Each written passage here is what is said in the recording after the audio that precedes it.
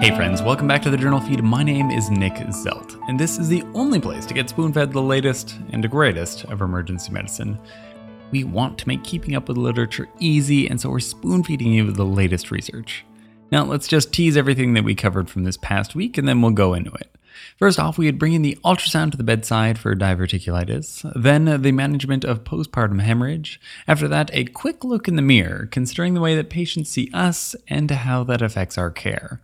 After that, biomarkers go head-to-head against the MASCC score for prognosticating in febrile neutropenia. And then finally, a quick way to rule out early repolarization in anterior MI patients. This, of course, is the audio version of the past week summaries, which this week were brought to you by the fanciful Drew Clare, Megan Breed, Carmen Wolf, and Clay Smith. So, on to our first article, which was titled Utility of Point-of-Care Ultrasound in Patients with Suspected Diverticulitis in the Emergency Department of the Journal of Clinical Ultrasound. So, patients come in with diverticulitis all the time, and it's probably at the forefront of your mind for any patient with lower left quadrant pain. Part of the reason that it's so common, though, is that it reoccurs commonly. In up to 22% of patients, it can come back. And as far as diagnoses go, diverticulitis is pretty much on the benign side. But there are dangerous diagnoses that can look a lot like it, so a CT scan is often used to make the diagnosis. If patients are coming in several times for similar things, it's not great for us to be scanning them every time with the CT scanner. So what about some other options? POCUS does pretty well at diagnosing appendicitis, which is the inflammation of an outpouching of the colon. Sound familiar? Why not ultrasound for diverticulitis as well? So let's cover the scanning protocol that this study used for diverticulitis. So get out your linear probe, or if it's a more generous abdomen, then possibly an abdominal probe. And you're going to be evaluating the sigmoid colon. So start with the lower end of your probe over the left anterior superior iliac spine. And then scan in kind of a circular motion, evaluating the colon as it descends toward the midline. Try to get the distal portion using the bladder as a window. If you find diverticulitis, it will typically look like a small sac-like outpouching of the bowel wall with a peripheral hypoechoic ring and central echogenicity. This is typically referred to as the pseudo-kidney sign. So the sensitivity and specificity of doing this, while always better in experienced hands, was actually quite good. They had 94% and 99% respectively. Of course, this still should be used only selectively, as there are still many dangerous diagnoses that can look a lot like diverticulitis. So it might be best used in these patients with repeat visits. In a spoonful, in patients with suspected uncomplicated acute diverticulitis, ultrasound may be a good first-line imaging modality. Then we have the second article, which was titled Postpartum Hemorrhage out of the New England Journal of Medicine. I personally have mainly worked in academic centers, where it's not typical for the ER doctor to be the one who's delivering a baby, but it can definitely happen to you no matter where you are. It's not that uncommon for a baby to be delivered even before the mother gets to the hospital, so this could definitely end up on your plate. Currently, the leading cause of maternal mortality worldwide is postpartum hemorrhage, and this is defined as a blood loss of more than 1,000 milliliters in the context of delivery. And this is hardly surprising that it happens. Honestly, the uterus's blood supply increases tenfold during pregnancy. So with 600 milliliters a minute being pumped into the uterus, if there's significant bleeding, you need to act fast. So let's go over some of the causes and what to do about them. There's a very common mnemonic for this, and that's called the 4 T's. Those T's are tone, trauma, tissue, and thrombin. Let's start with tone. That's the most common cause of bleeding. To stop bleeding, normally, the uterus will contract upon itself, and this will clamp down on all the blood vessels. If it doesn't do this, then you have a problem with the uterus's muscle tone. Anything that might disrupt muscle contraction can cause this problem. So infections, too much magnesium, tired muscles from a prolonged delivery, fibroids, previous surgery, you get the picture. Treating this, there's a long list of possible methods that you could run through. The first thing that you're going to do always, though, is the bimanual uterine massage to try to stimulate contraction. Look it up if you're not sure exactly where to put your hands, but basically, one hand is going to go in the vagina, and the other hand is going to press on the abdomen to try to squish the uterus between both your hands. While you're doing this, the nurse should probably be starting medications. First line is oxytocin. If medications fail, then there are fancier methods of compression or surgical options. But honestly, you should probably have an OB already on the way if you've gotten this far. The next T is trauma. This is the result of operative deliveries, precipitous deliveries, or episiotomy. All of these will be managed by addressing the genital tract lacerations, something that's probably not too foreign of a concept for an ER doctor. So do a thorough exam and repair with absorbable sutures. After trauma comes tissue, either because some piece of the placenta didn't come out right, or there's an abnormal attachment of the placenta just in general. This is going to require manual removal of the placenta. In the ER context, this will probably boil down to you manually reaching in and removing the placenta. But it can also be done with a curette under ultrasound. Now, the last T is thrombin, which means problems with coagulation.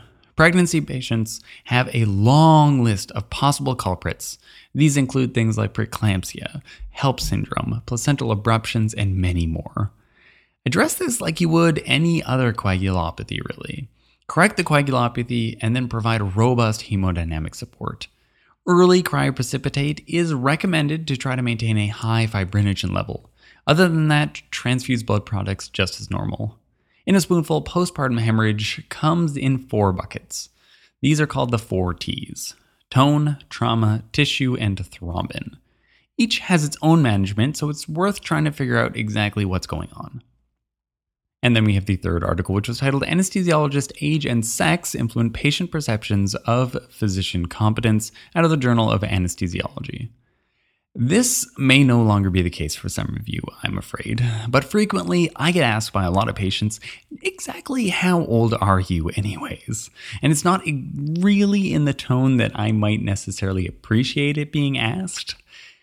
Anyways, all this begs the question, how does our sex and our age affect how patients view us?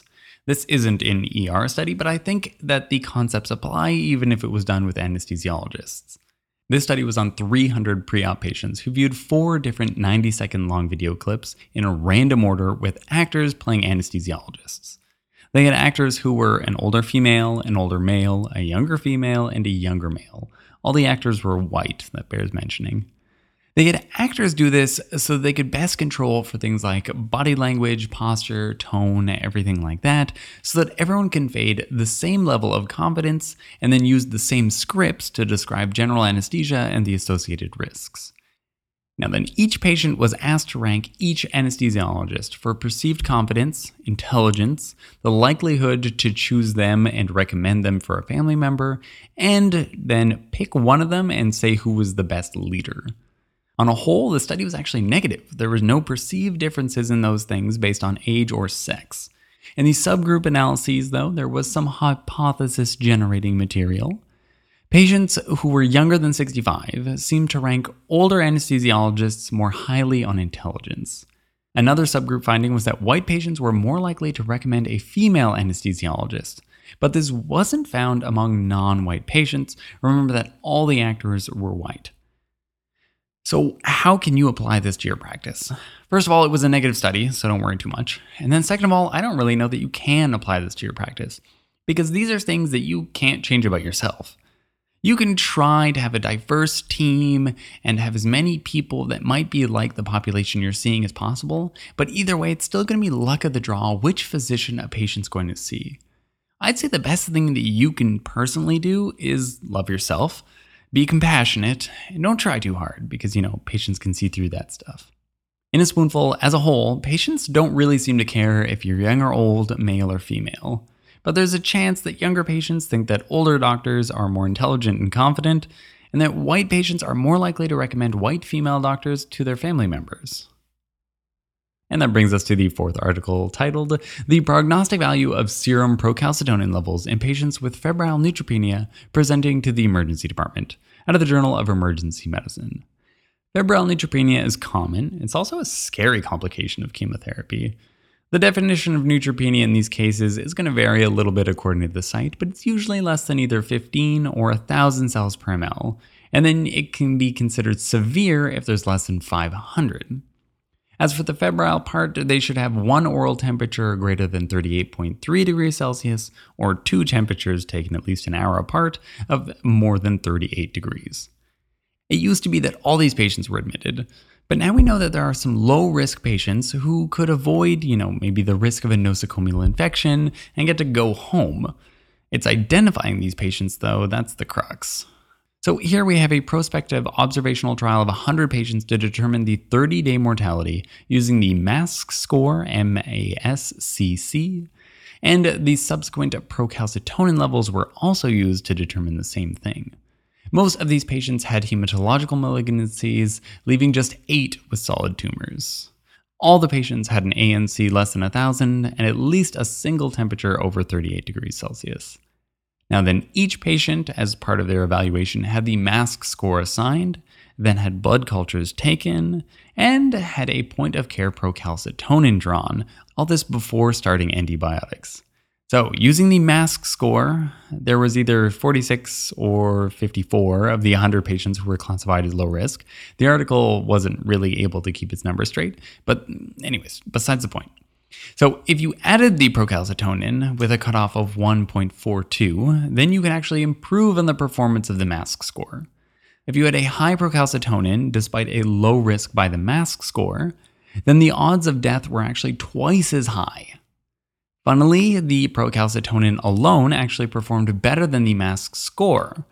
It had a higher area under the receiver operating characteristic curve, a higher sensitivity, and a higher specificity. At the end of the day, though, I don't think that procalcitonin should replace the MASCC score. And the MASCC score likely shouldn't be the only thing that influences your decision either. Neither score actually did very well at all on sensitivities or specificities, still just around the 60s. So even if procalcitonin did better, it wasn't doing great. In a spoonful, in patients with febrile neutropenia, procalcitonin was better at identifying a higher risk of 30-day mortality or bacteremia than the MASCC score was. And all this brings us to our last article, which was titled Anterior ST Elevation, Early Repolarization or Occlusion Myocardial Infarction, out of the Annals of Emergency Medicine. ST elevation in the anterior precordial leads is a tricky thing. It could be a STEMI, which will mean you have to get on your feet and get those STEMI protocols rolling, or it could be something more benign like early repolarization. How you approach these two conditions is obviously going to be drastically different. We can't miss an obvious STEMI, but we also shouldn't waste cath lab activations on benign findings.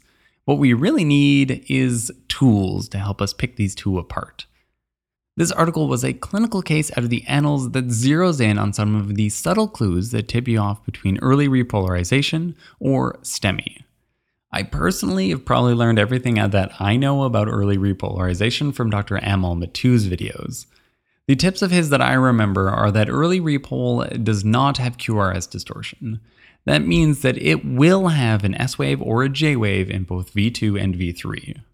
Other helpful tips that he likes to quote are that there will be no reciprocal ST depressions, the ST segment should be concave upwards, ST elevation in lead 2 should be more than in lead 3, ST elevation in V6 should be less than 25% as tall as the T wave, and as always, if you're ever in doubt, look at the evolution of the ECG.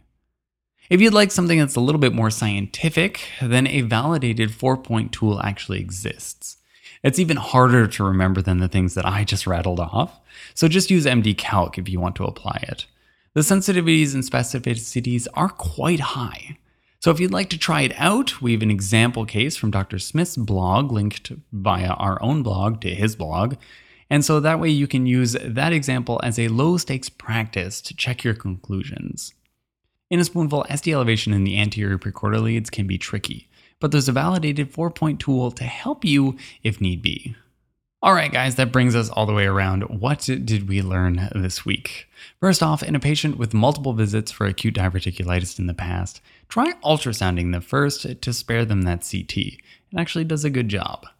Second, postpartum hemorrhage is scary. Remember the 4 T's to try to nail down that etiology: tone, trauma, tissue, and thrombin. Third, it would feel natural for me to tell you that patients will think differently about you based on who you are. But this study didn't seem to find that. There was no clear difference in how patients rated you on your intelligence or competence based on your age or sex, which is, well, actually good.